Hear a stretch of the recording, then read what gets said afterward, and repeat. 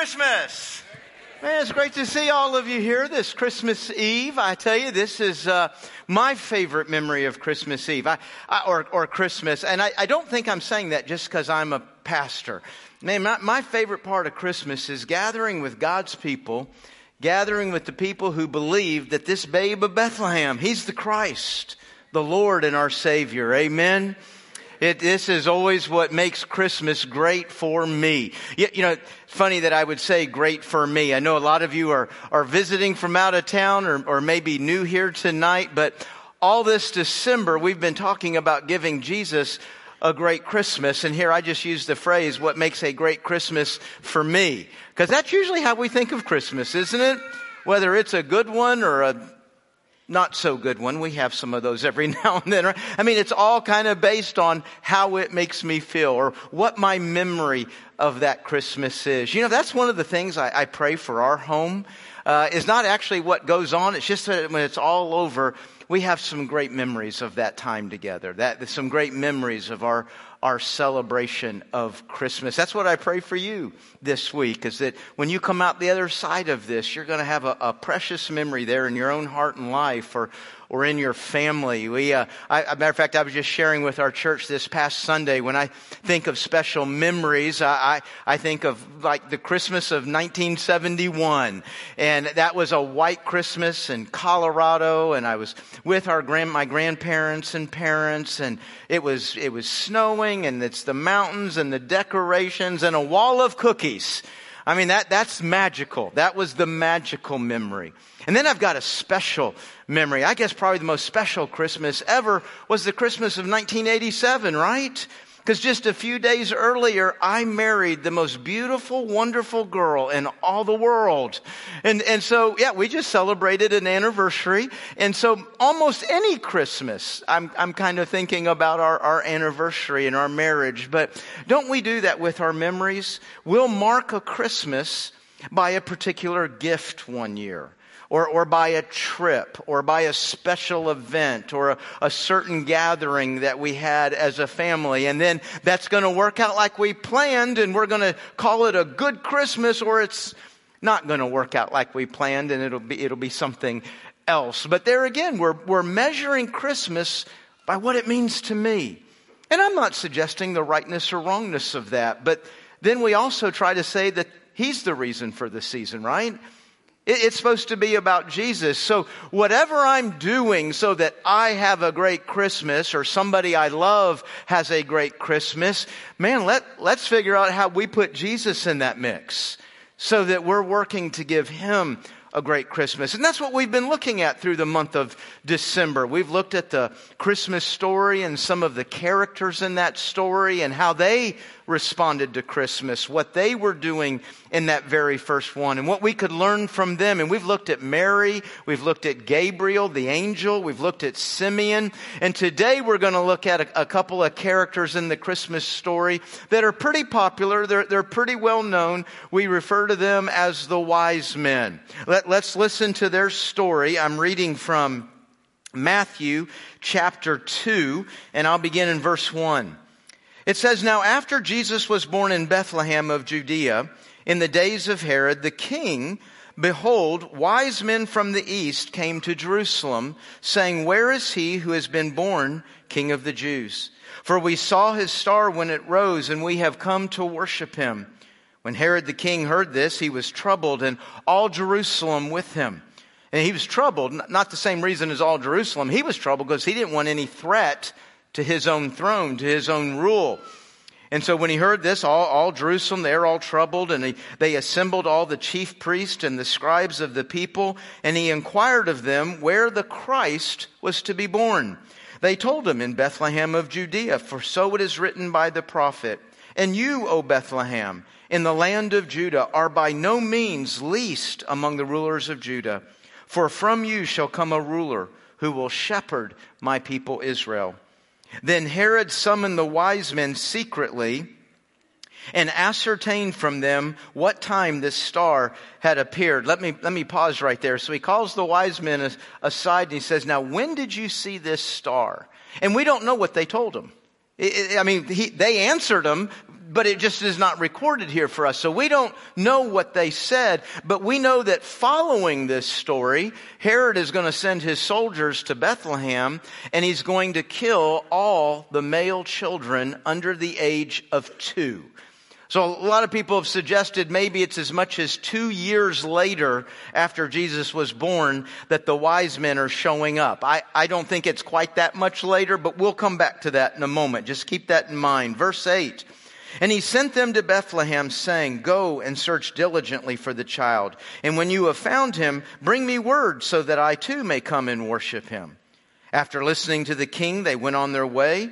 And behold, the star that they had seen when it rose went before them until it came to rest over the place where the child was. When they saw the star, they rejoiced exceedingly with great joy. And going into the house, they saw the child with Mary his mother, and they fell down and worshipped him. Then opening their treasures, they offered him gifts, gold and frankincense and myrrh. I'm guessing when we all get home in a little bit, we've got a nativity scene somewhere in the house, and that nativity scene will include the wise men, right? I mean, they're usually in most nativity scenes, even though they weren't actually there the night Jesus was born, right? I mean, the scripture's pretty clear about that, but we like to put, I've had people ask me, should we take the wise men out of our nativity scene? You know, honestly, I don't think God's that bothered by what your nativity scene looks like. I think he's okay. You know, when I look at my nativity scene, I kind of think that everything there is representing all that was involved with the arrival of Jesus. And the wise men are certainly involved in that. So I don't think you need to go home and pluck them out. Though they clearly were not there the night he was born. They saw the star, and that set them on a journey. Now, when I say a journey, I don't mean they hopped on the camel right that minute. I think the journey began with research. Trying to figure out, hey, what do world religions say? What writings do we have that can explain this event? This thing going on in the sky? And I think it's safe to say, obviously, they came across the Jewish writings. They came across what we would call the Bible, and they may have found Numbers 24:17 that said there's going to be a star, and under that star, a scepter, a king. Maybe they came across Micah 5:2, which I read there, out of Bethlehem. I don't know what all they came across, but they finally came across enough to hop on the camel, right? I mean, ultimately, they did make their way to Israel, to Jerusalem, and to Bethlehem. There's something along the lines of maybe close to 2 years it took them to get to this spot. You know, my guess is it was probably more like 9 months, 12 months, 15 months. Herod was a wicked, horrible king. He had no problem killing people. He had no problem killing children.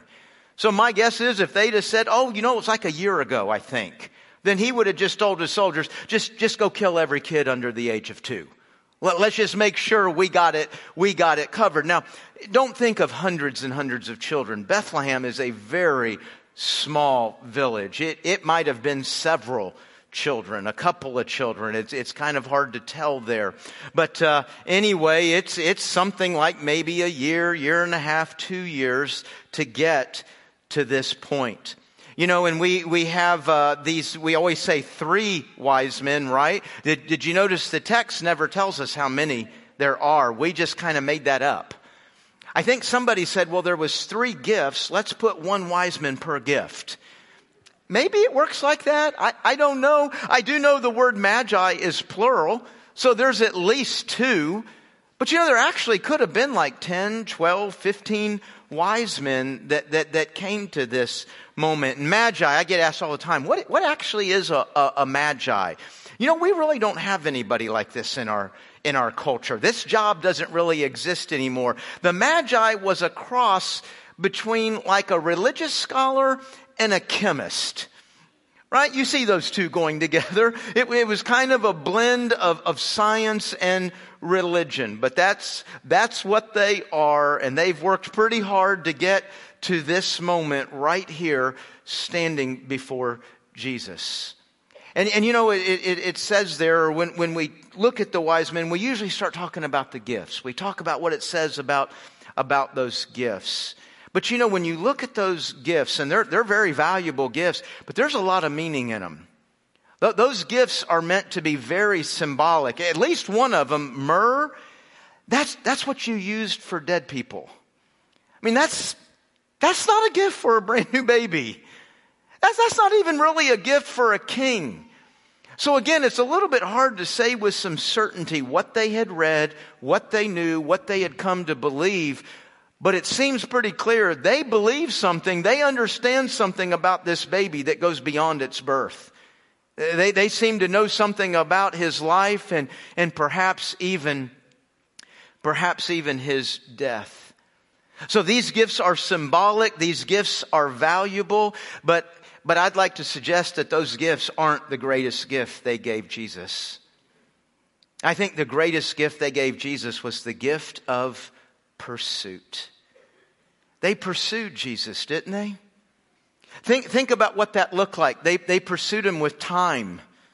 Again, I've said a couple times here, we don't know exactly how much time, but man, there was the time of research and study. There was the time of finally putting a caravan together and making their way to Israel. And those usually weren't fast-moving trips. I mean, it very likely was months that it took to get there. And it's not just the time of getting there. They got to go home too, right? It's a round trip. They have invested a lot of time in getting to this moment. They've invested a lot of money. I mean, they've pursued them at expense. Of course, there's the cost of the gifts, the gold, the frankincense, and the myrrh. Now, the gold jumps out at us. We all know what that is, don't we? Would you believe that the frankincense may have very well been more valuable? I mean, it doesn't tell us how much they gave of the gold, the frankincense, and the myrrh. But probably in our dollars today, they're laying at his feet like a 5-figure gift. I mean, this is a big gift that they're laying down here in the gold, the frankincense, and the myrrh. But it's not just the cost of the gifts. Think about this, folks. They've put together a caravan. These are dignitaries. They're not traveling by themselves. They've got a security detail. They've got cooks. They've got some servants.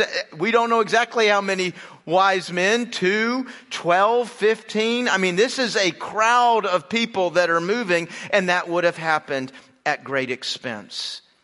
And they have pursued him, and maybe this is just another word for time and money. They've pursued him with effort, right? I mean, they're not there on a whim. We do a lot of stuff on a whim.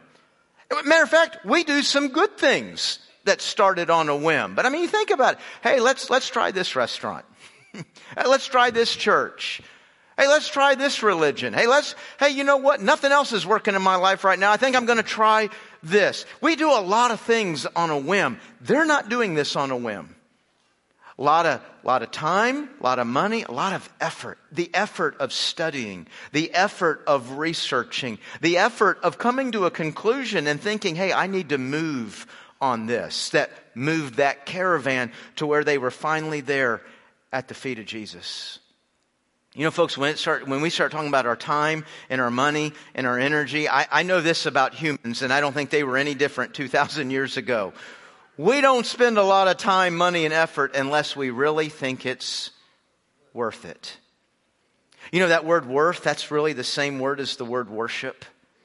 Worship is an act of expressing what someone is worth to me. So when they get there, and we're trying to imagine these foreign dignitaries, I mean, people of high standing, and they're bowing and worshiping a baby, they'd already been worshiping. We see that in the time they pursued, the money they pursued, the effort with which they pursued. Hard to say specifically what they knew about Jesus, what they came to believe and understand about Jesus. But I know this, it's a lot more than, hey, this kid's going to grow up and be somebody great. Hey, this kid's going to be a king one day. No, you look at all that activity, folks, and it really seemed to suggest they believed this baby was God. You know, that's a gift that you and I can give, isn't it? The gift of pursuit. I can give Jesus, you can give Jesus the gift of pursuit. Hey, Jesus, when I get to the Christmas of 2020, I want to be able to look back on a year of having pursued you. I want my pursuit to show you what you're worth to me. You know, if you look back on Christmas of 2019, would you describe your relationship with the Lord? Would you describe that with the word pursuit? You know, I'm guessing in that few seconds there, almost every one of us in our minds said yes or no. And when you said that, it was, well, no, probably not. I mean, I didn't do this. I didn't do this. I haven't done any of that. Or we said, yeah, I've done this and I've done this. You know, it's amazing. We already know a list of what pursuit looks like. We know whether we're doing something on a whim or when it's convenient or whether we're actually pursuing. Boy, could I challenge every one of us here tonight, challenge myself. Man, Jesus, I want to give you the gift of pursuit. Man, when you try to think about giving a gift to somebody who has everything, I'm pretty sure God has everything. You know, that actually is a gift you can give. The gift of pursuit. You know, I want to close with a line here, and it's a line for tonight, but for those of you that have been here all December, or maybe caught a message or two in December, this line actually wraps up the whole series. We've been talking about what we give to Jesus, how we give Jesus a great Christmas. So here's the closing line. Folks, when you and I give Jesus a great Christmas, you've just given yourself the best gift you can. Let's pray. Heavenly Father, I hope nobody's bothered by this. Lord, I want to pray that none of us in this room can get over this thought over the next week. We can't get over the thought of, is my life really pursuing? Could my relationship with Jesus be described as pursuit? Lord, I pray this week we would think much on the things we want to take out of our life, things we want to put in our life, so that when we get to the Christmas of 2020, just like these wise men, we can lay at the feet of Jesus this incredible gift of pursuit. May our time, may our resources, and may our effort clearly communicate, Jesus, what you are worth to us. It's in your name we pray. Amen.